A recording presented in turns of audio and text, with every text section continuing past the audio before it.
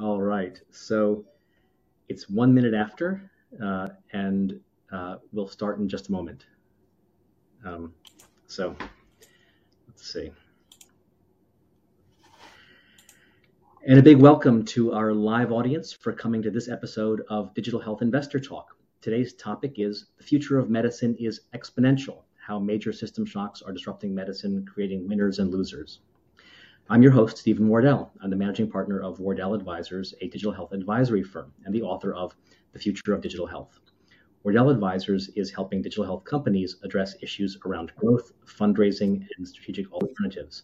Our guest today is Daniel Kraft, a physician scientist and the chairman of NextMed Health Conference, which is in San Diego coming up March 13th to 16th. Their website is www.nextmed.health. Who uses the www anymore? Come on, this is 2023. All right. Our audience is entitled to a registration discount of $750 using the code Wardell-750. That's Wardell-750. Daniel is also the founder of Exponential Medicine. Follow him at twitter.com/Daniel_Kraft. This show is being recorded as a podcast. This is not investment advice, and we are not investment advisors. The format of the call is that we'll be talking for about 30 minutes. After that, we'll take some call-ins from our audience. In order to do more than just listen, you need to register an account with Callin. To register, you can access Callin at callin.com or through the Callin social podcasting app in your app store. The Callin platform works similarly to Clubhouse Rooms and Twitter Spaces for a modern social audio experience.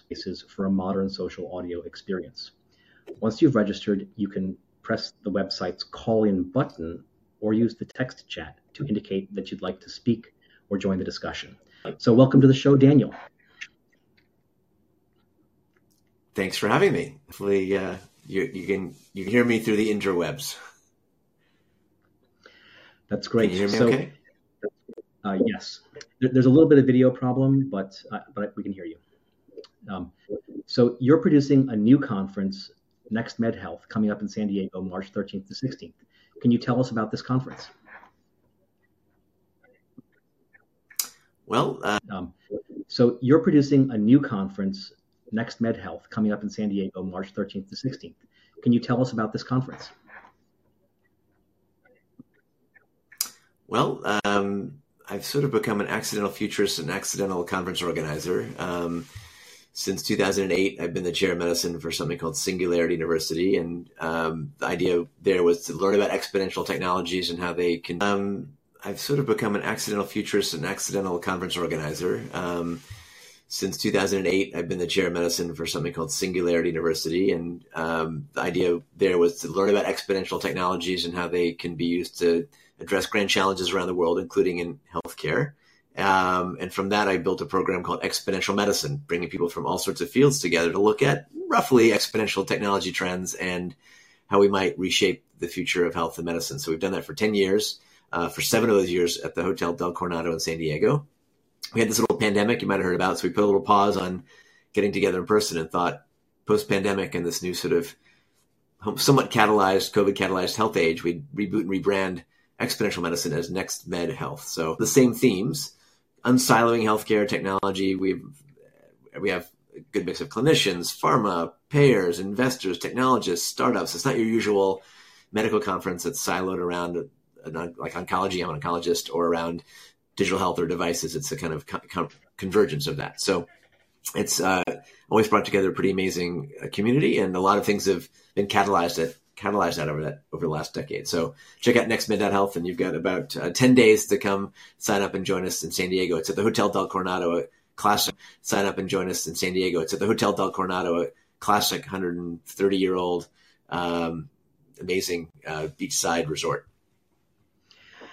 That sounds great. And I'm a longtime fan of Exponential Medicine and Singularity University. And I hear about a lot of the trends affecting healthcare and medicine coming out of there. And so, this conference sounds very exciting to me. And my audience tends to also be very forward-looking as well. So I think it'll be exciting to them. And as I mentioned before, there's a registration discount code of Wardell-750 if you register for the conference. much of our audience has probably heard of exponential medicine. Some haven't. But what does it mean to say that the future of medicine is exponential? Can you give us an overview? And this has been a theme now for several years. And so, are we on track, or is it faster than expected, or? Well, in health and medicine, often things don't happen as rapidly as we might expect. We're often incremental, not exponential, and there's some good reasons: regulatory, but often misaligned incentives and reimbursement challenges and culture challenges. So are we on track on the exponential? Well, if we go back 10 years, one of the buzzwords even back then was AI, right? It was IBM Watson in 2011 or so, and it beat Jeopardy champions. And there was a lot of buzz about AI doctors coming along very, very quickly. And that was a bit of a foiled attempt, I think, very, very quickly. And that was a bit of a foiled attempt. I think IBM spent more money on marketing than actually building the product. But everyone sort of was hyping that. There's the Gartner hype cycle. We expected to have a lot of things in 2 years. Now, 10 years later, AI in healthcare has become the real deal. We have hundreds of FDA cleared AI-based platforms, mostly in diagnostics for radiology and pathology. And now ChatGPT, and today it's GPT-3, soon it'll be 4 and 5, is also exploding our brains in the art of possible. So some things are moving exponentially. They sometimes just have a bit of a lag, and we sometimes have not just to remember sort of Moore's law, the power of computing getting exponentially better, but Amara's law, which means, in summary, that we sometimes overestimate what might happen in 2 years and underestimate what happened in a decade. So it depends on how you're looking at the spectrum. I think there's a ton of disruption and change that can and should happen to health and biomedicine. And part of the theme at NextMed is what's now, near, and next, but also how to get to next in smarter, more effective, and equitable ways. In smarter, more effective, and equitable ways. That's great. And so since you have this wonderful view into what's sort of the near next and what's beyond that, can you give us a taste of it? What are, for example, three things we can think about that are technologies that are ready, or products that are going to that change, potentially change medicine? Well, sometimes, again, there's a bit of a lag between the technology existing and it changing things. So I think 7 years ago at Exponential Medicine 2016, 17, we had Stefan Bancel, the chairman and CEO of Moderna, talking about mRNA. And well, sometimes, again, there's a bit of a lag between the technology existing and it changing things. So I think 7 years ago at Exponential Medicine 2016, 17, we had Stefan Bancel, the chairman and CEO of Moderna, talking about mRNA. And no one really heard of mRNA as a therapeutic or as a modality for vaccines. And obviously, I don't need to tell this audience what happened in the pandemic, but that was built on technology stacks that had been evolving. But now, of course, mRNA is going to be useful for all sorts of things, not just COVID and the flu, but hopefully Alzheimer's, cancer, and beyond. So if I was to say where are we this year with things that are exciting, that might be the next Modernas or shift how things happen.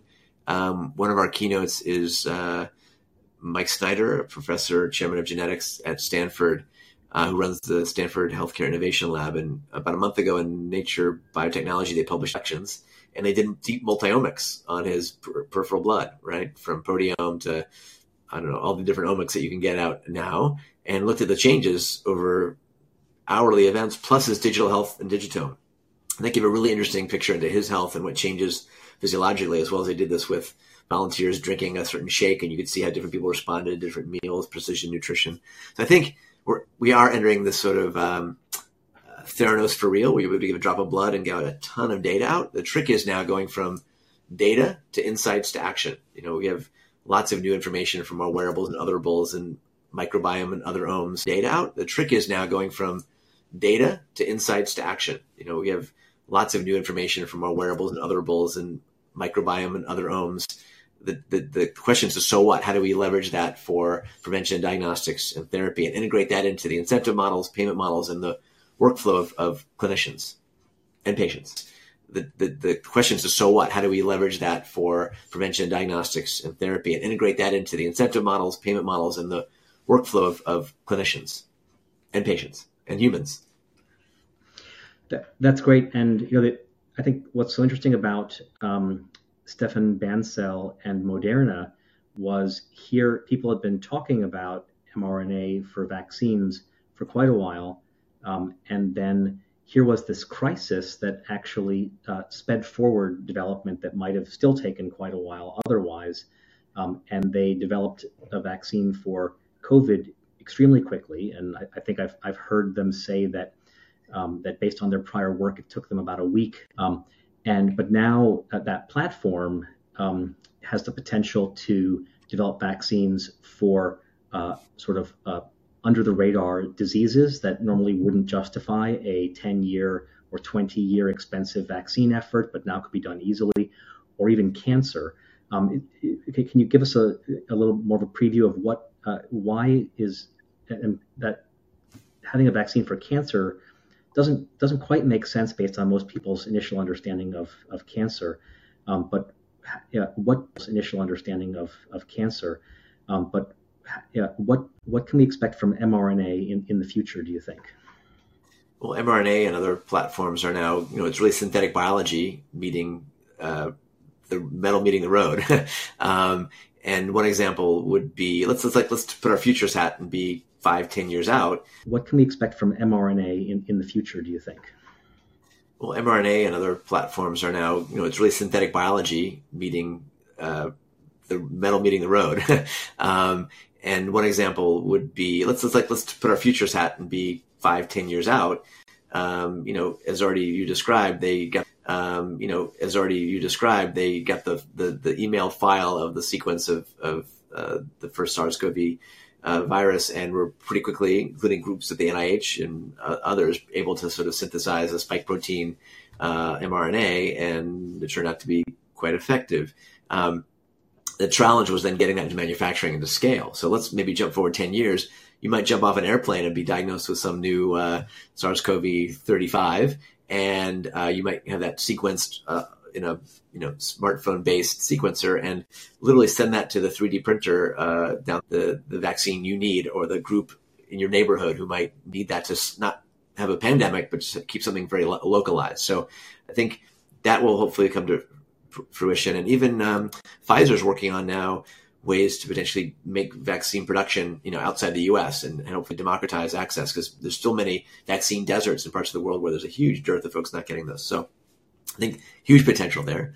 On the cancer side, I'm an oncologist by training. Almost everyone has a different cancer. You say lung cancer, there's thousands of almost everyone has a different cancer. You say lung cancer, there's thousands of molecular subtypes. From almost every type has its own molecular differences, and if we can start to understand those, sequence the patient's tumor or heterogeneous tumor cells, find that target, and basically synthesize that and make a personalized cancer vaccine in days or weeks at most, that will be part of the future of many forms of oncology. Or if you're at high risk, you're BRCA1 or 2, and you have a high risk of breast or ovarian and other cancers, you may take a proactive cancer vaccine, or a vaccine for Alzheimer's or other elements that seem to have a immune system component. So lots to look out for there.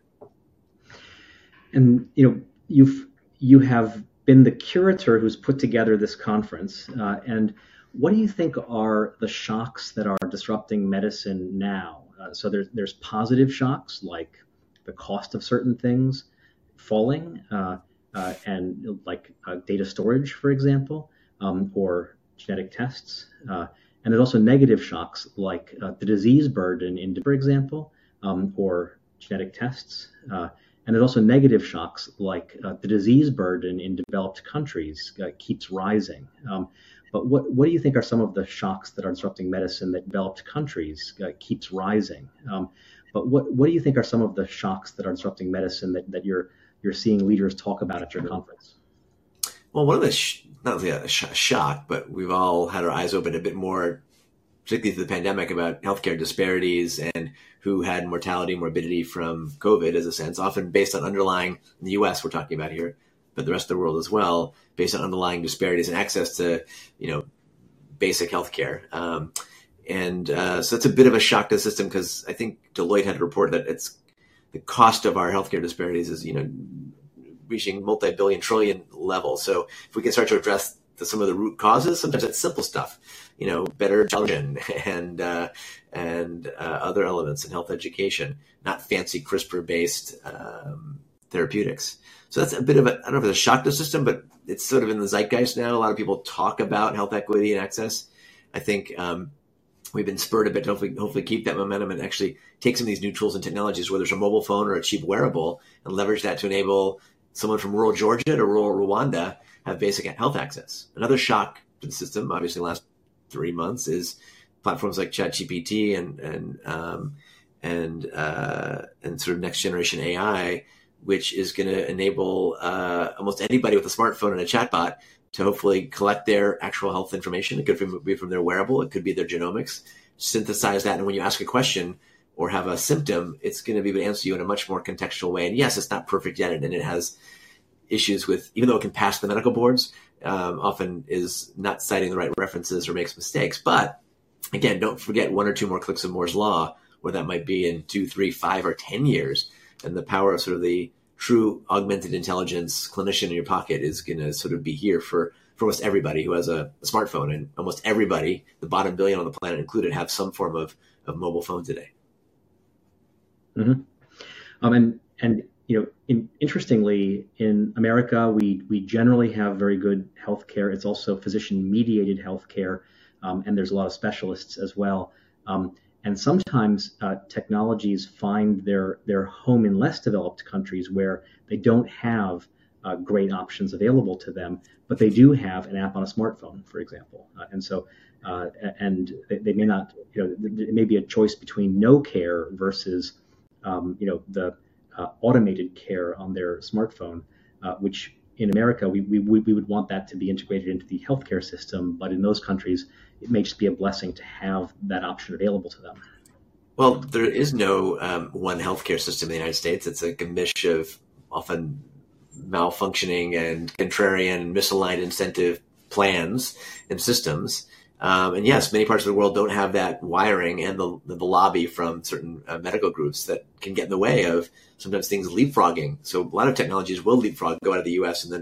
or Europe and come back as they've been proven out in other parts of the world. In China, especially rural China, very little medical care until recently. There's an app called Good Doctor that I think has 300 million Chinese using it. Very quick adoption that gives them some basic level, like it's not 100% of virtualized care, and then access to physical pharmacies and others when necessary. So you can see examples like that. Or in rural Africa, I'm an advisor to a company called Ilara Health. They're kind of building the one medical for Africa, integrating an AliveCore and a butterfly ultrasound and maybe a hyperfine device. You can do a lot now.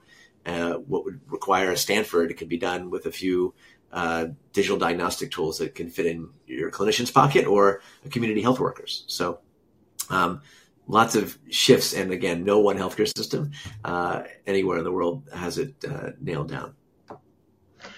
So you mentioned artificial intelligence. That's a great topic for us to do a slightly deeper dive on. So when I think of artificial intelligence in medicine and healthcare, I think there's enormous potential, and I try to think of where it's really going to find a home. And one obvious place is in radiology and pathology with machine learning applied to computer vision and spotting cancerous cells or in a pathological slide or issues like that.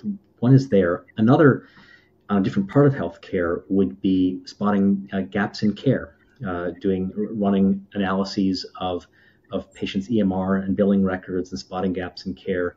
And that has the interesting, in the U.S. healthcare system, it can prompt providers to provide more care, which they usually want to do. And it's also, it's good for the patient as well. So there's a lot of potential in spotting gaps in care. And then a third intriguing area is kind of a talk therapy. And here you might get into the chat GPT, hopefully doing a good job of that. There's a lack of providers in talk therapy. And so that there's a potential to have a kind of an AI person chatting with people to address mental health concerns. So those are 3 areas. I'd love to get your critique. Do you think those are valid areas? And are you seeing other areas that I'm missing where AI could be very valuable in healthcare. Well, those are all perfect examples of where AI is already playing a role or will be, certainly in diagnostics. And now even with digital pathology, you can take a H&E stain, a basic picture of a breast cancer or biopsy, and tell whether it's breast cancer, is it ER positive, PR negative, what molecular subtypes it have, what risk factors, and what maybe even predict what chemotherapy route might be best for that patient, just from an image with the right analysis, obviously built on a huge data set of other images and patient histories. I think it's still a little bit hyped, but I think if we look at where generative AI can go, let me dial back. One element, as you mentioned, you can be looking at lots of finding gaps in care. Right now, we don't practice healthcare; we practice sick care, and that's really much based on very intermittent data collected in the four walls of the clinic or the hospital, the ICU, and very reactive in nature. Our potential now in our connected Internet of Medical Things age is our wearables and otherables, our voice is a biomarker, our camera is a biomarker. You could do vitals off that camera right now, can be continuous. And you don't just find gaps in care, you're going to find data that says, Stephen or Daniel, there's something going on with your physiology right now. Maybe you need to get a checkup, that sort of human check engine light for the body equivalent. I already have apps that do that. My Oura Ring told me I had a terrible night's sleep last night, so maybe I should take it easy today. But I think when we have all this digital exhaust collected from millions of individuals in context, we'll be able to find those gaps of care, just from our digitome, our digital exhaust, and hopefully enable folks to be much more proactive or diagnose diseases at stage 0 or manage a disease in a much more precision, personalized feedback loop driven way. And so where I think sort of another gap is that AI can address is that our communications is still very much one size fits all. You'll get some scribbled note from your doc or a handout or a flyer, exercise more, eat less, or some insert from your drugs that you never look at. Well, now you can say, I want to have that drug insert or those instructions for a 65-year-old Hispanic male with an 8th grade level education. Tell him how to help manage his hypertension in Spanish, and it'll write that explanation or give him the right images or make that information for a kid or show that health coach and buddy is integrated in an adaptive way with your AR or VR environment or the music you might hear or the diet that's prescribed to you. So it can be a bit dystopian, but I think given that we have lots of data and knowledge today, it's not often translated and acted on, non-adherence. We can use some of these tools to make healthcare more continuous for individuals and match them based on their age, culture, language, personality types, locations, and a lot more. So personalization that was theoretically possible, but that was too much work and we didn't necessarily have the data to do it right. This level of personalization, which could have a big improvement in outcomes, is now becoming more possible. Is this personalized? Is this the next level of personalized medicine, or is it a different category? Well, you think about personalized medicine or precision medicine. Usually, people think about the right drug, the right dose, the right patient at the right time. Yes, that's true, but we are far from that today. I mean, if you were my patient in a primary care clinic, and I train in internal medicine, pediatrics, and hematology, oncology, and you had high cholesterol, I'd go 40 milligrams of Lipitor for you, and see you later. I wouldn't look at your pharmacogenetics. I wouldn't look at your renal function. I might not know anything else about the basics, but that's the standard of care. I should have your pharmacogenetics in front of me. I might have an AI coach that looked at other patients like Stephen and suggest you might need simvastatin at 10 milligrams because the atorvastatin is going to give you a muscle myopathy. I might want to prescribe you a certain sort of app or wearable that might be opportune for you to help you manage high cholesterol and your cardiovascular risk in a way that you really engage with. And there's already a ton of solutions out there in digital health. A theme on Digital Health Investor Talk.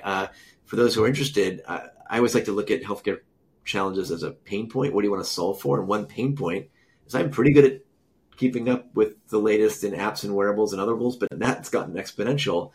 And many clinicians have no clue what's out there. So I've built a little website called digital.health, which is a bit of a database and formulary and resource where you can now search through 2,500 solutions and companies. You put in diabetes or high cholesterol or AFib, and you'll find solutions, whether they're diagnostics, therapeutics, apps, wearables, otherables that are available today. So I think there's also not just precision medicine, but precision digital health, getting the right platform and solution and app and then user interface that will be useful for the human or patient, but also will integrate with the workflow of the clinician, because no doctor or nurse or pharmacist wants more data.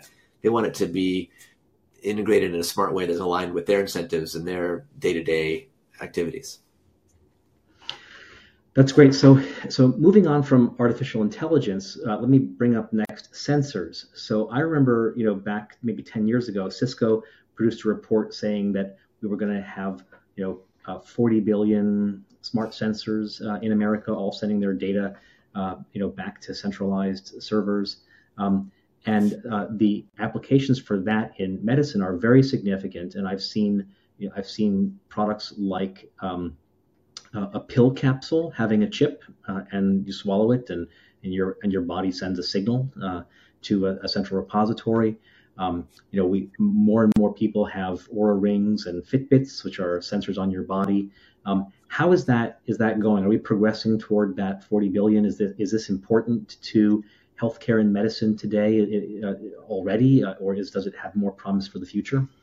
It's just starting to be. I think it's under-realized today. I mean, it's great that I have an Oura Ring and an Apple Watch, but now over the last couple of years, I could go to HealthKit and send that to my doctor at Stanford, or my Fitbit data or my scale data. But what do they do with that information is a challenge. And it's not often enough to get it from one little thing. I can now have my smart scale and a connected blood pressure cuff if I had hypertension, or soon my Apple Watch will do blood pressure and probably blood sugar in the next couple of years. So you've got multiple streams of data, and your sleep data, and your voice as a biomarker, and. And so I think the future is going to be this Internet of Medical Things synthesized in a way that's going to give us that sort of predictalytics. It'll sort of show when you're on path. It's going to know your baseline. Stephen's baseline is different than Daniel's. And if my resting heart rate is normally 52 when I sleep and it's gone up to 62, maybe something's going on. And maybe my clinician or my AI chatbot doctor is going to look at that and say, hey, Daniel, we've noticed this change. Have you been drinking a lot before bedtime, which raises your heart rate? Is there something else that we need to bring you in and do an EKG? Maybe we'll send you an AliveCore and do a 6-liter, a 12-lead EKG at home, right? And do a screening with AI-enhanced algorithms on top of that. So I think there's a lot of dots to connect. And I always say that we're still in this quantified self stage. You and I are data geeks, and many of the listeners have our data, is on our health kit. Maybe we're starting to share it a bit, but where it's going to move is to quantified health. It's going to be potentially, when you opt in, continuously flowing, and we'll make meaning out of it. And that's going to bring us to this era of more self-care rather than just healthcare, and where patients and humans are much more engaged in their health information at the level they want to be, or they off-source it to their ChatGPT-5 coach that's going to be looking and sifting through that all the time and helping them meet their healthcare goals.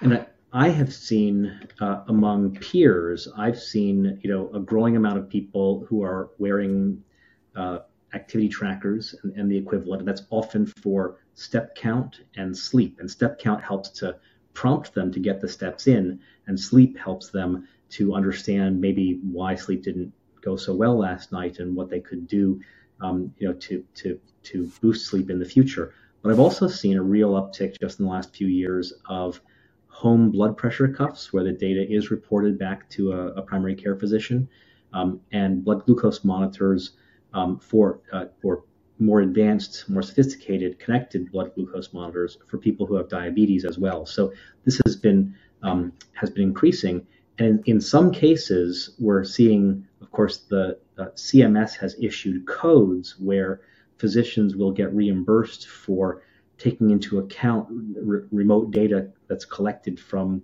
patients, such as blood glucose levels or blood pressure readings. And so I think that's a success story. I think those codes initially came out in 2019.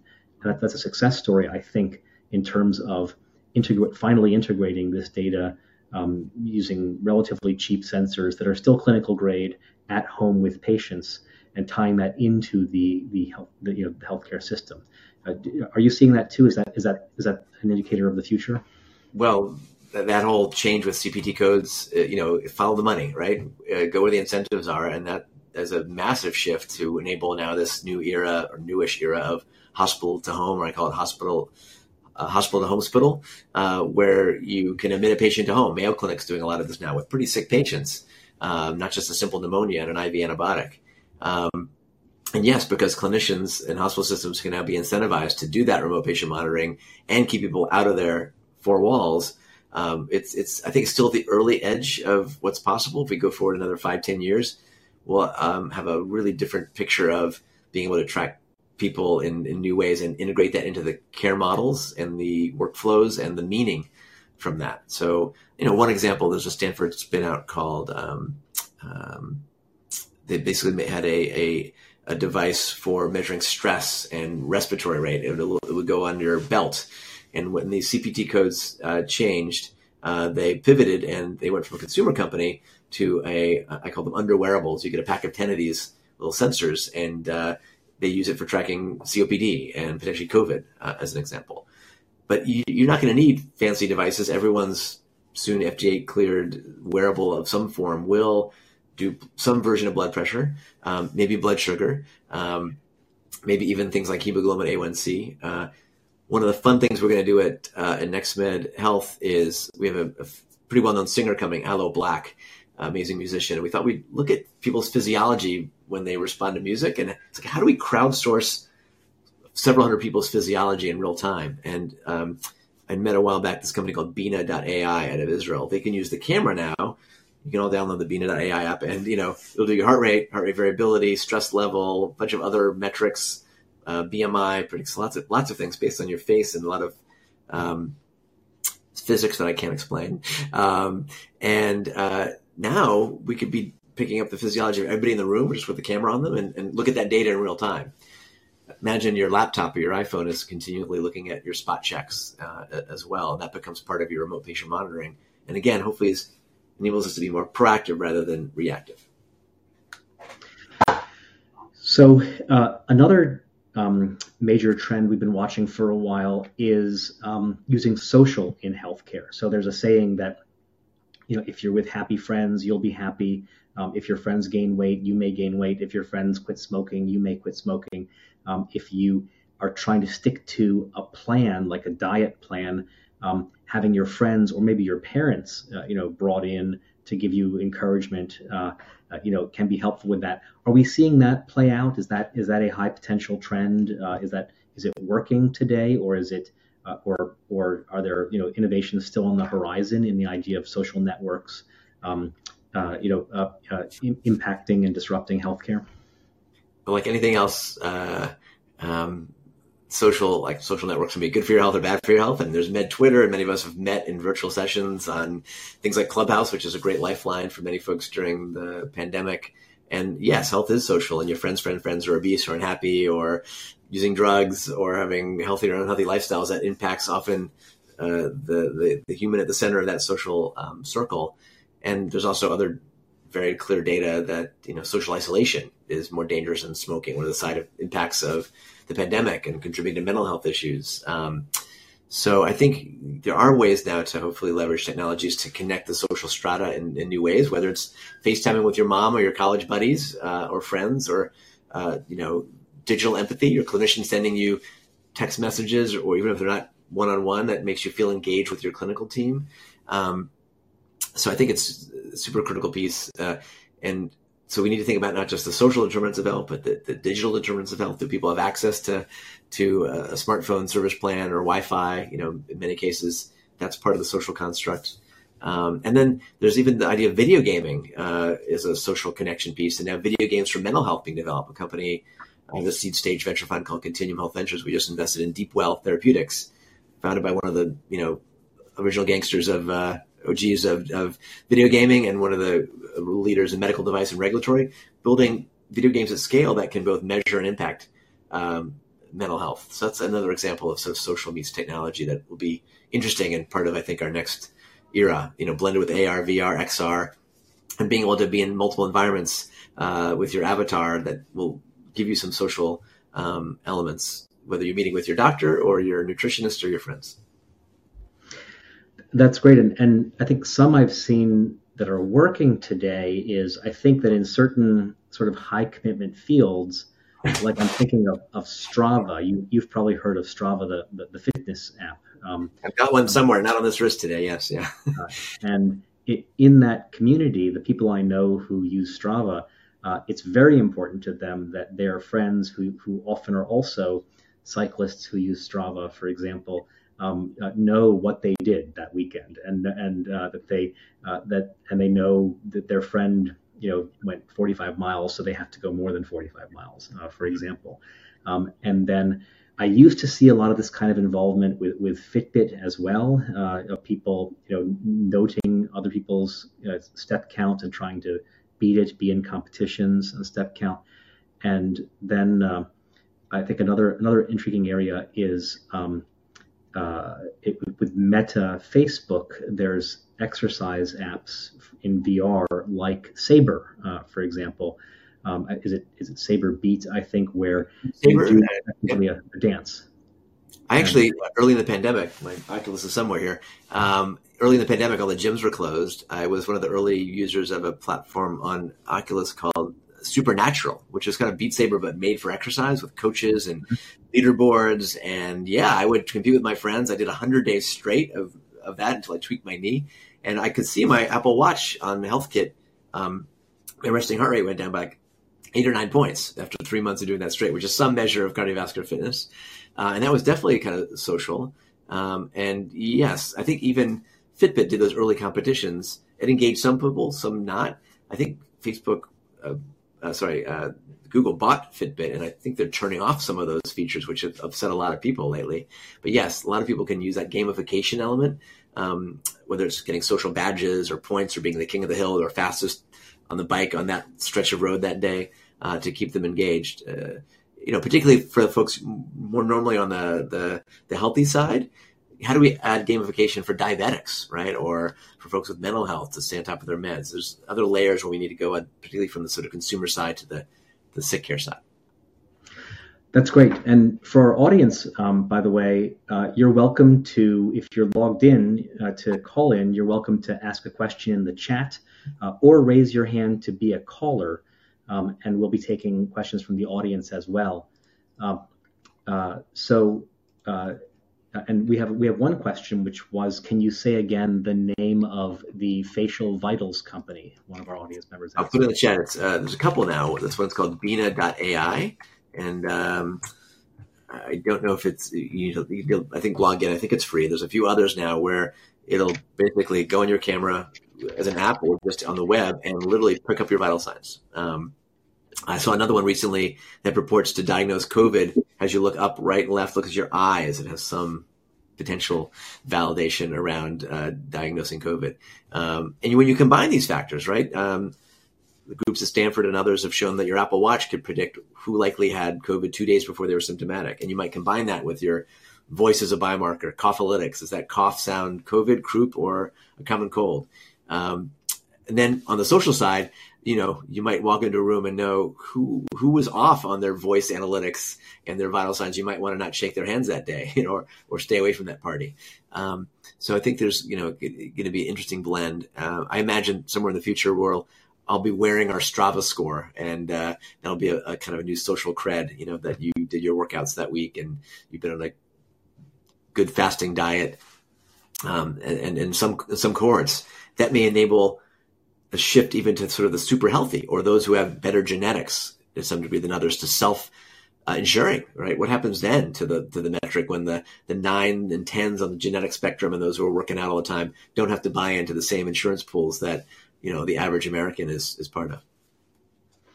So let me bring up, since we're chatting about these, what I think is one of the most remarkable areas of product development and is very, I think will be very fruitful in the future, is when you have a mass consumer device that has mass consumer sensors and actuators on the device, and this is used for a health purpose. So basically, your phone has sensors and then actuators to help you with an issue. So I'll just mention 3 really quickly, all very ingenious. One is Achille. People know Achille, which is the software game for ADHD for kids.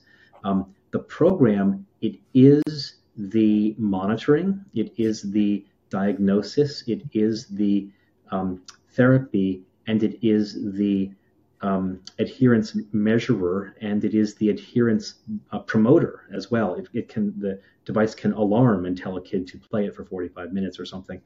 So just absolutely fascinating. And then there's also another is I think this is Sonde. So Sonde will interpret data on your phone, such as how fast you respond to your top 10 email people or your top 10 texting people, or how your voice sounds when you talk to people on your side of the conversation. And it will use that to determine how you're feeling and whether you are feeling low. And then it will recommend peppy music to you, so to lift up your spirits.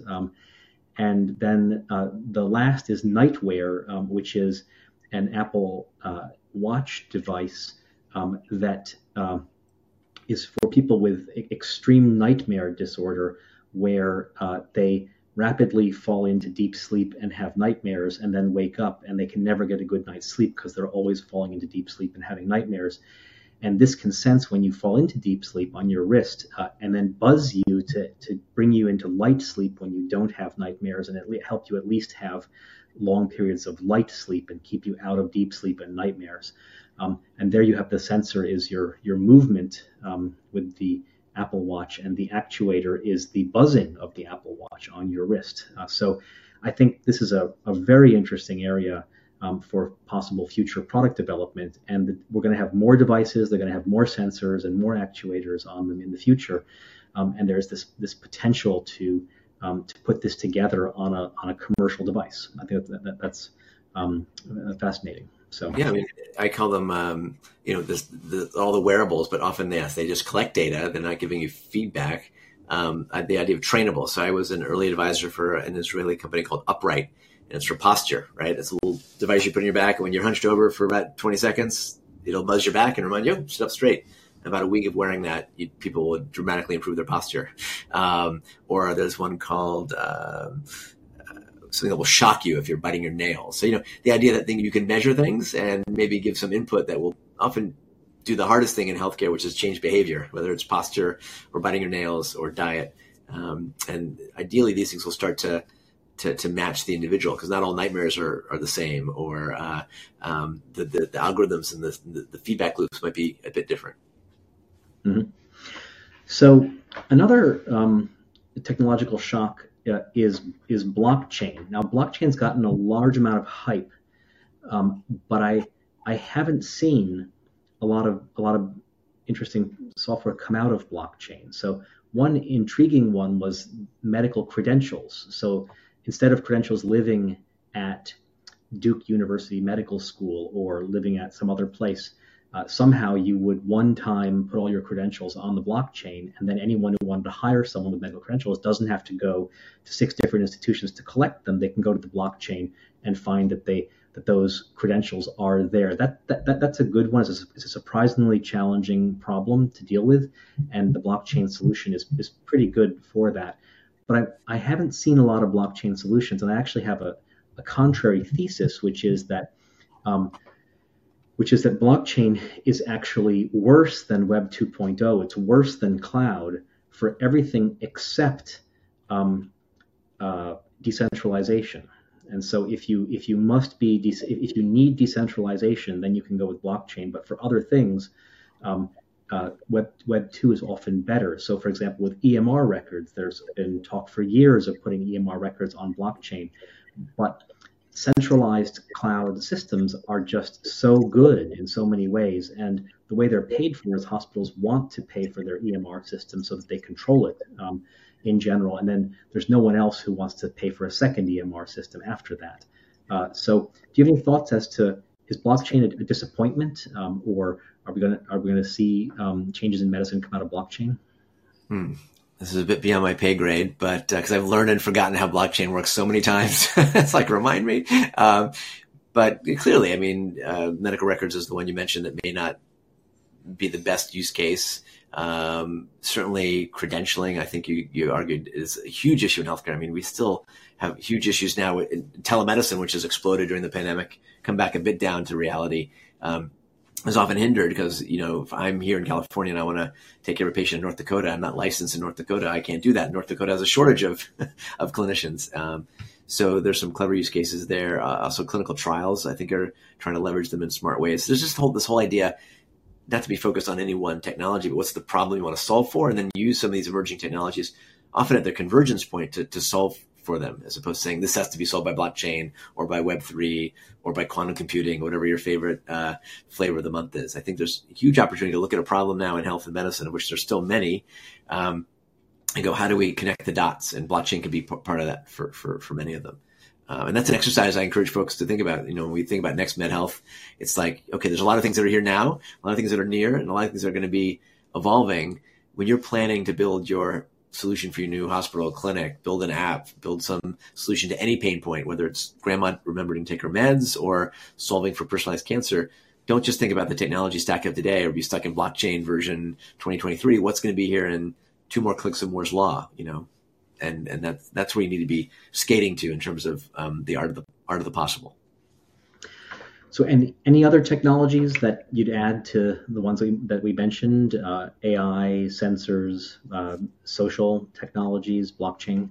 Well, it combines some of them. It's not exactly, it's old technology. Psychedelics is certainly now in the zeitgeist. At Next Med Health, we'll have Paul Stamets doing a keynote and updating what's happening with, let's say, the evidence base for psilocybin to help treat everything from PTSD to depression to addiction to microdosing to make people slightly more creative. I'm not a practitioner myself, but I think that's a whole interesting area, given that there's huge challenges in mental health, and whether it's ketamine, which looks like it's being abused in some settings in telemedicine, but does have applications for addressing major depression and others. These sorts of old tools meet new applications and are going through the right FDA pathways is a whole sort of new tech stack that's, I think, going to be a potential game changer, particularly for a lot of challenging mental health disorders. Another one, quite different, is, gene therapy. Another one of those things that's been promised for a long time that now is sort of starting to the exponential, partly through CRISPR and mRNA and beyond. And now we're seeing the ability to show that we can cure diseases like sickle cell and thalassemia, very classic single gene diseases. We're going to start to go into more complex ones, or do in vivo genetic engineering. So I'm a bone marrow transplanter. Normally, to cure sickle cell, you do a transplant from a matched donor. Now you can take the bone marrow stem cells out, manipulate them, knock out the wrong hemoglobin gene, put the new one in, do a sort of auto transplant. That's starting to happen in vivo in the body of the patient. I was a resident at Mass General with Sec Katharisen of a company called Verve Therapeutics, who they're now in primates or maybe humans now doing in vivo gene therapy to the liver for patients who have super high cholesterol from familial hypercholesteremia. So we're going to start to see this sort of minority report era of healthcare. You're going to know you're likely to get this bad disease based on your genetics, other data, and then you can start to go after it before you're sick, in some cases through in vivo genetic manipulation. And that, I think that's going to be part of this future of medicine. It might be gene therapy, it might be a new vaccine against your particular cancer type, or if you have APO4E and you're high risk for Alzheimer's, there might be a vaccine or other precision approach involved there. That's great, and I'll call for our audience. We have a few more minutes. You can post a question in the room chat or raise your hand to be a caller. And so, when I think of these technologies, these shocks, technological shocks to the system, I can think of trends that they empower. And so one of those, is patient empowerment. So are we seeing technology empowering patients to take care of themselves, or is that runs into all sorts of problems, such as a lot of patients don't want to address their condition or spend extra effort to take care of themselves. But are we seeing these empower patients, do you think? Yeah, there's an old phrase, the new drug is the empowered, engaged patient, right? Who's not just going to the old model of Dr. Welby, wait to get sick, go talk to the doctor knows it all, and you say, yes, sir, or ma'am, I will do this. We're now in an age where, particularly for the digital generation, they're used to sifting through their personal, social, sharing information, and hopefully being more empowered, and want the Uberization of healthcare so that they can order that home lab test and then not just Google it, but soon ChatGPT it and understand what that means in context. I think we're in the era now of the engaged, empowered consumer, whether that's using a CGM to track your blood sugar, whether you're diabetic or not, or using a mental health app or a telemedicine platform. Or now we've all experienced home diagnostics thanks to COVID. And we're now thinking differently about where does healthcare happen, whether it's home diagnostics or having your first virtual visit, which will soon not just be talking to a doctor on the screen, it'll be an avatar that matches your age, culture, personality, et cetera, and will align with your incentives. So I think it's really entering the era of self-care where folks are going to have their genome done before they're born. They'll know what their risk factors are. They may be much more proactive from early childhood through all of their life to be, if not the CEO of their health, the COO, and much more engaged in their care pathways. That's not going to be for all, but I think there's an opportunity for that to happen, and it's already happening. That's great. So we have a question from an audience member, from Brent, who's asking, do you see any innovation on the horizon for interoperability? So I come out of the EMR sector, so let me mention that I think we're still disappointed about interoperability for EMRs. So first of all, if you're an innovator, the hurdle to get over you have to be interoperable with leading EMRs like Cerner, Epic, Athena Health. Athena's been the best of all these on interoperability. All of them say they will be interoperable, but at a certain level, they're actually competing for budget with these innovators, and there's part of them that doesn't want to be interoperable. And so that's still a problem, and that is hurting innovation. And then there's also just other issues like sort of an always never privacy issue, which is that you always have to make the data, you want to be able to make the data available to a clinician when needed, but you can never have the data go into unauthorized hands. And that is just also a very hard bar in the decentralized system that we have to meet.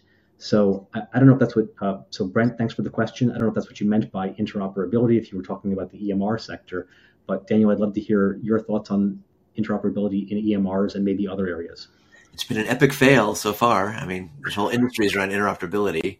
And I think we need to rethink even some of our privacy laws. I mean, HIPAA, I guess, is a well-meaning regulatory law from the pre-digital age, and now we're in the multi-connected 5G world, and a lot of patients die with their privacy intact when they might have rather been alive if we could have shared more information and built that kind of Google Maps or Waze of healthcare, where every healthcare system and every patient has the opportunity to be a data donor, not just an organ or blood donor, and we can have not just interoperability, but shared knowledge just in time. I mean, most of what we do today is still based on Framingham guidelines, based on a small population of Caucasian folks in Western Massachusetts. That's how we, figure out how we manage heart disease. What if that was real-time information based on real people in the cohort that you're seeing? I, for example, signed up for to be a data donor for the All of Us trial from the NIH. This is not exactly interoperability, but it's showing now that when you have millions of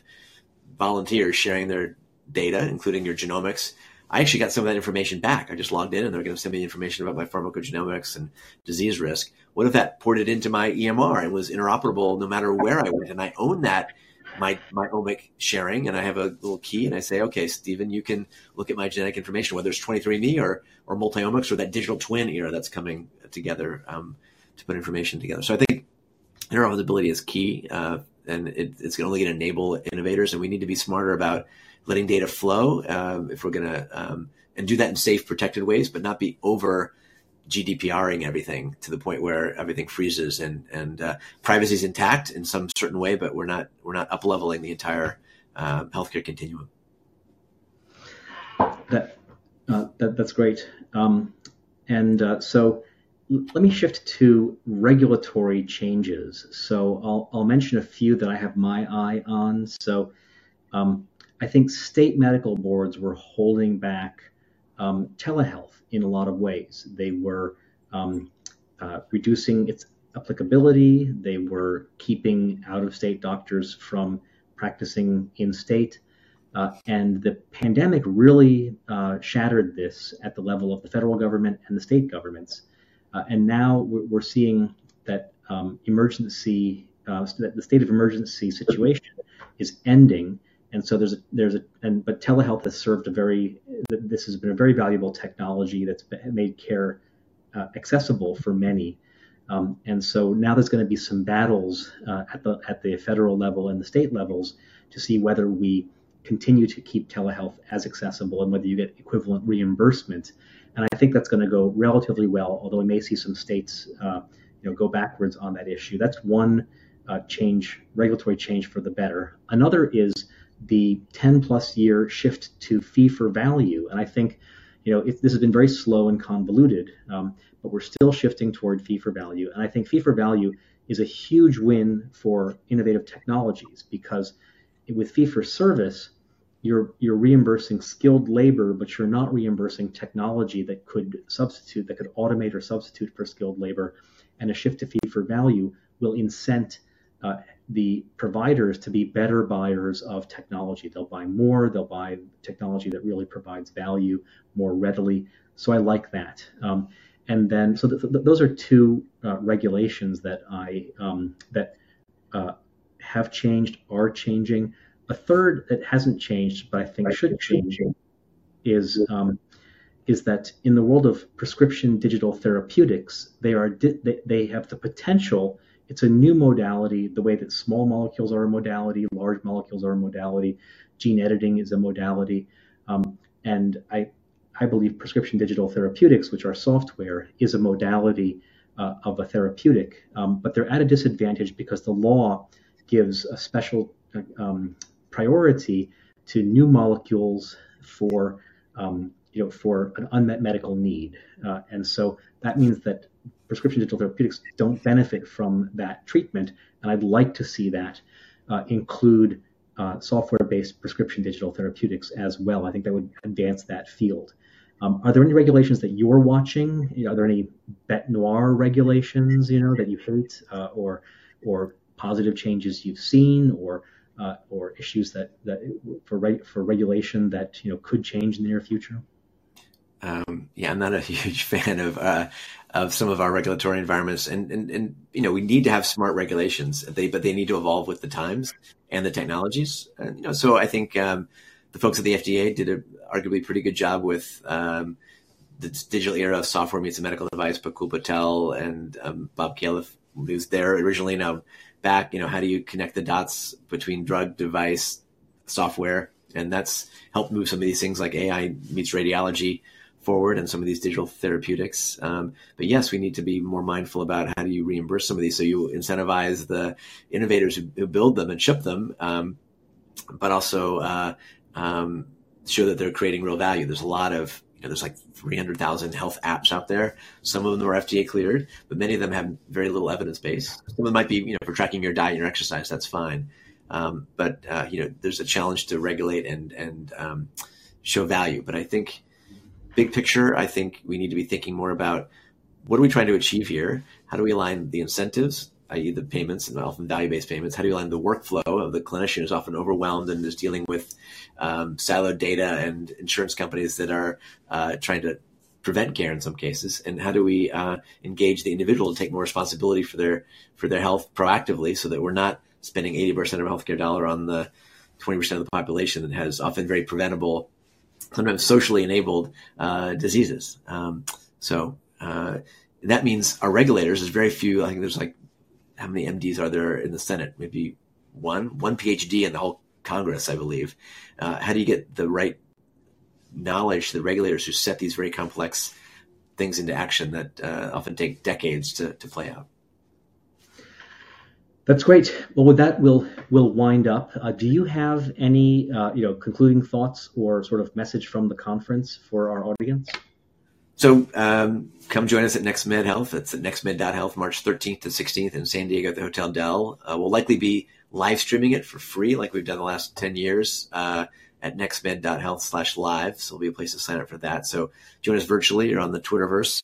And then the idea is not just to be a once-a-year gathering, but a virtual platform will have virtual elements or evening events or Next Med meets AI and sort of thematics that, again, helps cross-connect. I think the challenge in healthcare and innovation in medicine is that all these silos, and how do we bring the folks and ideas and communities together to look at problems, look at the technologies, look at incentives, look at lessons from around the world, and speed up our health age so that we're not, stuck with telehealth that can't work because of a regulator, or a new drug that is delayed by 5 years because of kludgy inability to use digital diagnostics and clinical trials. So that's sort of where I hope things will go. And then I would encourage folks to check out digital.health to find new digital health solutions or existing ones and add solutions to that database. We're trying to build a repository for everybody in the healthcare space to kind of find the digital-ish solutions and enable them to match the pain point and challenge you're trying to solve for. So, and the last point I'll make is, don't wait for the future to happen. I'm more of a nowist than a futurist. And if you have your own clinical problem or your mother or your friend or colleague or neighbor does, go out there and find a solution that might already exist. It may not be perfect. It may not be FDA cleared yet, but see if you can integrate that with your clinician. Are they going to want to look at your connected blood pressure cuff data or your CGM information and maybe help you optimize your metabolomics? Don't wait for everything to be paid for and handed to you on a silver Uber type platform. That's great. And, as an example of that, I wanted to do intermittent fasting. And then I heard about an app, Zero, for intermittent fasting. So that's been very helpful to me. So you're right. There's a lot you can do right now. Great. Well, you've been listening to Digital Health Investor Talk with host Stephen Wardell. Our thanks to our guest, Dr. Daniel Kraft, the chairman of NextMed Health. You will find a list of upcoming investor talk shows at stephenwardell.eventbrite.com. You can also follow me on Twitter, where my handle is at Stephen Wardell, and Daniel Kraft at Daniel_Kraft. To get notice of upcoming investor talks, sign up for our MailChimp list. See you next time with Who Wins the Digital Pharmacy with Harry Travis, the former Senior VP of CVS Caremark, on Wednesday, March 8th at 4 p.m. Eastern Time. Thanks very much, and thank you, Daniel. Thank you.